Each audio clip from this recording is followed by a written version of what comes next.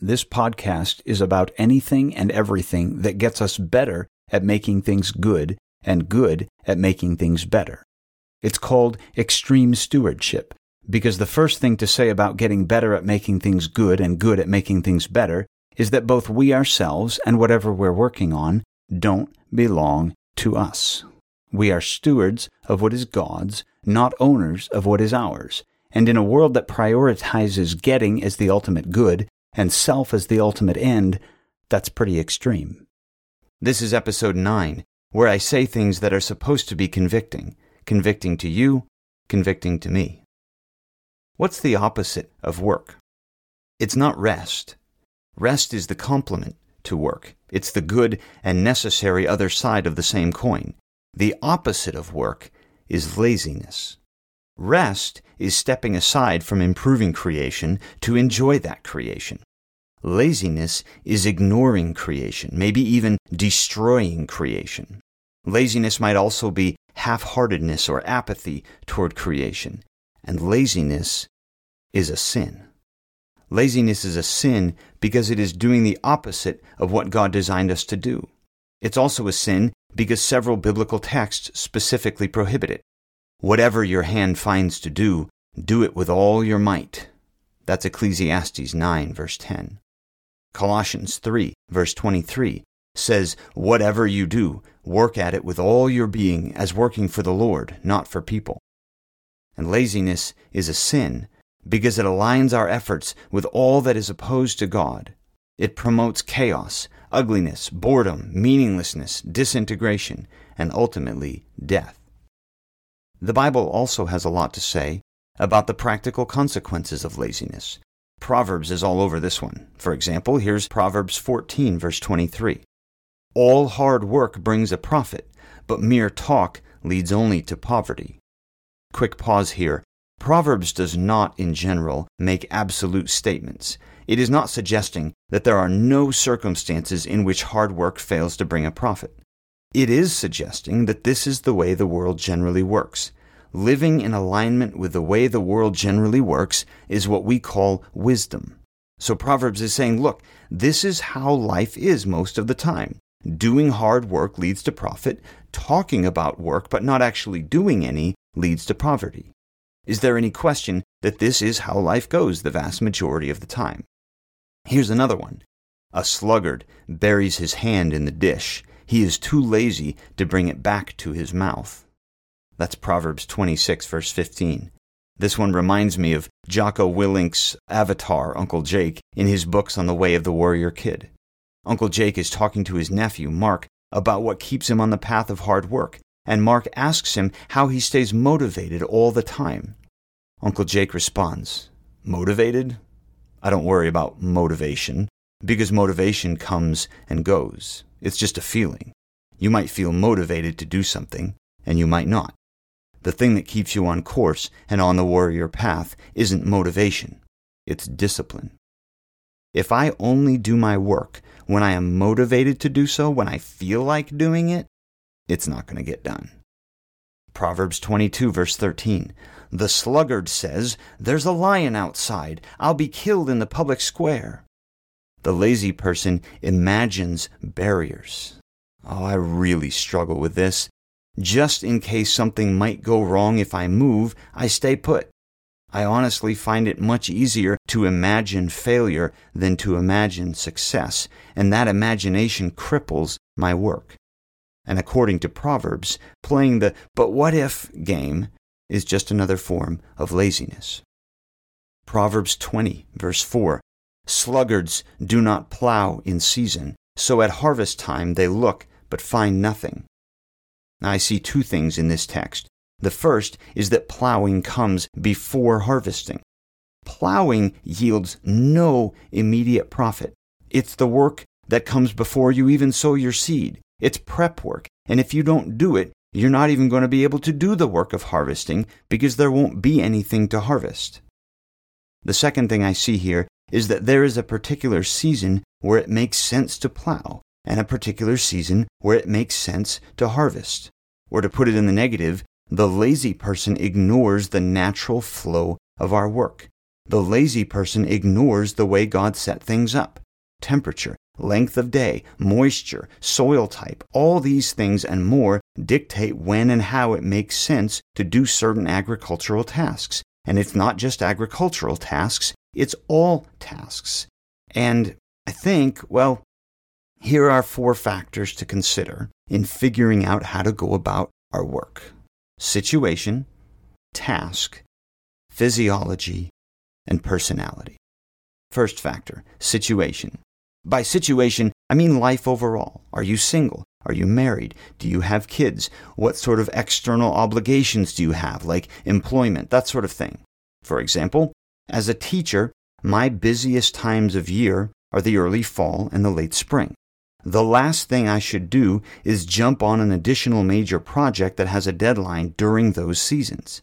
As a parent, one of my major considerations is whether a task ought to be done with or without my kids. Sometimes it's obvious. I don't mow the lawn with a baby crawling around my feet. Other times, it's not at all obvious. We've all experienced, or at least witnessed, the trauma of a mom who brings 5 kids to the grocery store. Maybe that was simply necessary. The baby needs formula, it's the middle of the day, dad's at work, come on kids, we're going to the store. Maybe it was intentional. Maybe mom wants to train her kids how to behave in public, how to do the work of grocery shopping, how to budget, meal plan, prioritize healthy food. So she's doing this to herself on purpose because she takes her responsibility to train her children seriously. Maybe there was an obviously simpler way of handling the situation, but she's so tired from, being the mom of 5 kids that she didn't see that other option. Now, there's a side note here about the absurdity of standing by and judging that mom while one or more of her children is losing their minds, because we don't know what's happening over there, and it's not our place to decide for that other person what they should or should not be doing in that situation. My main point, though, is that what really matters is intentionality. Make decisions like when to go grocery shopping and how many kids to bring along, or whether or not to take on a side project at a certain time of year. Make those decisions on purpose. I need to be intentional about factoring in my life situation as I go about my work. The second factor, task. By task, I just mean the job itself. What kind of space does it require? Is it contingent on weather? Is it the kind of task that is doable in small increments, or do I need larger chunks of time? Sounds really simple, but we waste incredible amounts of time by not considering these things in advance. I'm a teacher, so this is the sort of conversation I have with my students on a regular basis. "Oh, I spent hours on this assignment and couldn't get it done," is often code for, "I sat on the couch next to my roommate who was on the PlayStation 4 and did the assigned reading through a PDF on my phone while texting 8 different people." A little awareness of our work environment in relation to the kind of work we are doing goes a long way. When I read books or I hear speakers who have attained a significant level of success in their fields, without exception, they know exactly what kind of work conditions are ideal for accomplishing their specific task. Third factor, physiology. By physiology, I mean that God has designed the human mind and human body to function in certain ways under certain circumstances. "Oh, I do my best work when I wait till the last minute and stay up all night on pizza and energy drinks." No, you don't. You do your best work when you get plenty of rest, exercise, and nutrition, and get things done as far in advance as the circumstances allow. Now, lots of us ignore this when we're younger and eventually succumb to it when we get older, but the payoff here is that the sooner we get on board with it, the sooner we start working with the grain of how God designed us, the better a worker we're going to be. By the way, if you like going deep on this sort of thing, check out Andrew Huberman. He's a Stanford University neuroscientist with a podcast about a million different ways that neuroscience shows us how to live more in keeping with how we're put together in the first place. Fourth factor, personality. By personality, I mean the way each one of us individually is wired. What actually works best for you? Best, in this case, means most conducive to individual thriving in the work that God has for us. Now, here's an interesting thing you've probably noticed.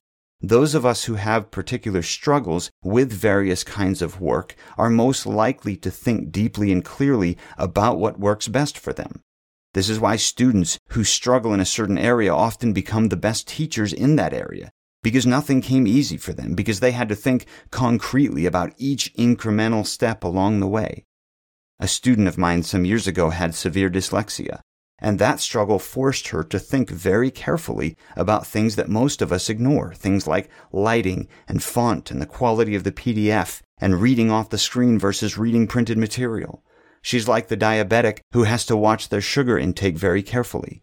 The fact is, all of us should be watching our sugar intake very carefully, and all of us should be considering what work conditions are ideal for us as unique individuals. Once again, situation, task, physiology, personality. 4 things we have to take into consideration in order to properly arrange our work. And don't forget the point of this episode. The Bible calls refusal to work with the grain in these ways laziness, and laziness is a sin. Proverbs focuses on the real-life consequences of laziness. If you're lazy, here's how your life is probably going to turn out. Paul, on the other hand, turns the wisdom of Proverbs into an ethical norm for participation in the church. Here's 2 Thessalonians chapter 3, verses 5 through 10.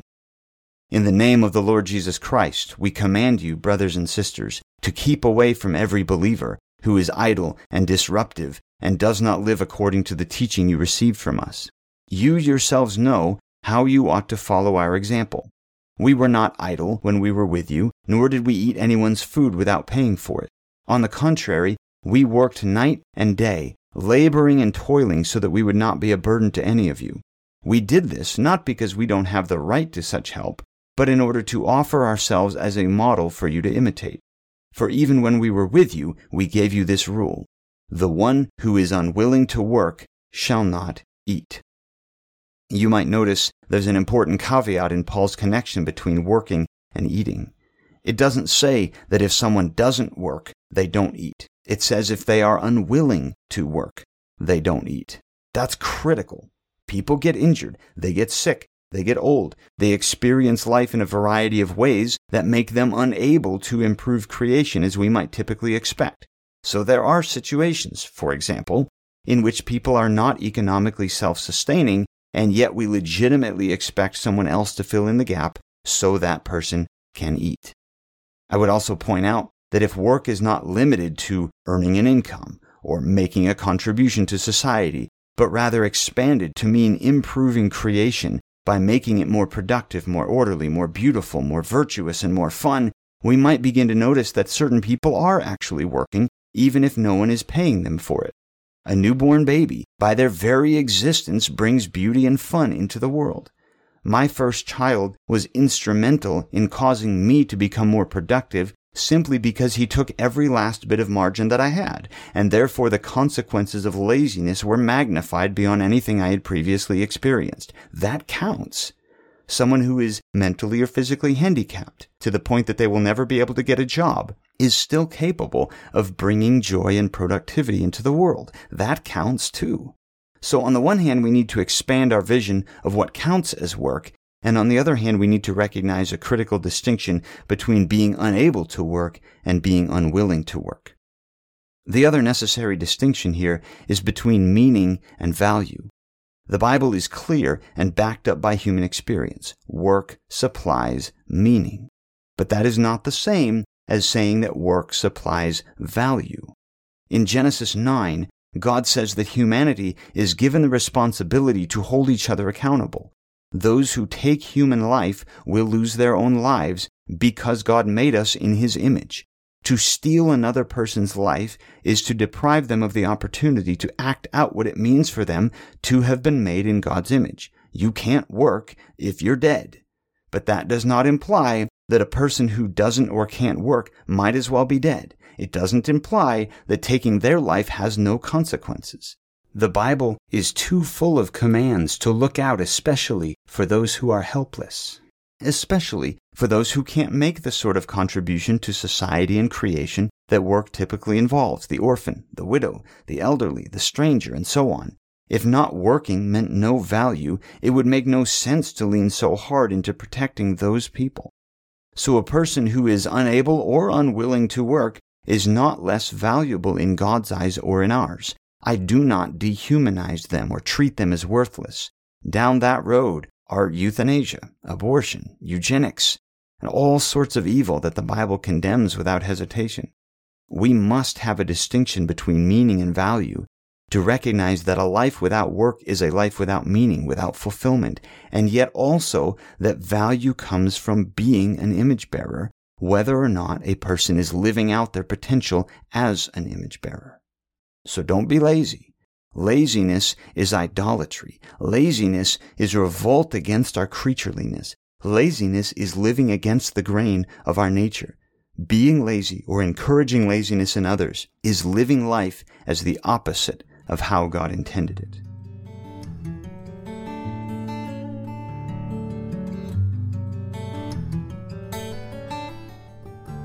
Thanks for listening to the Extreme Stewardship Podcast.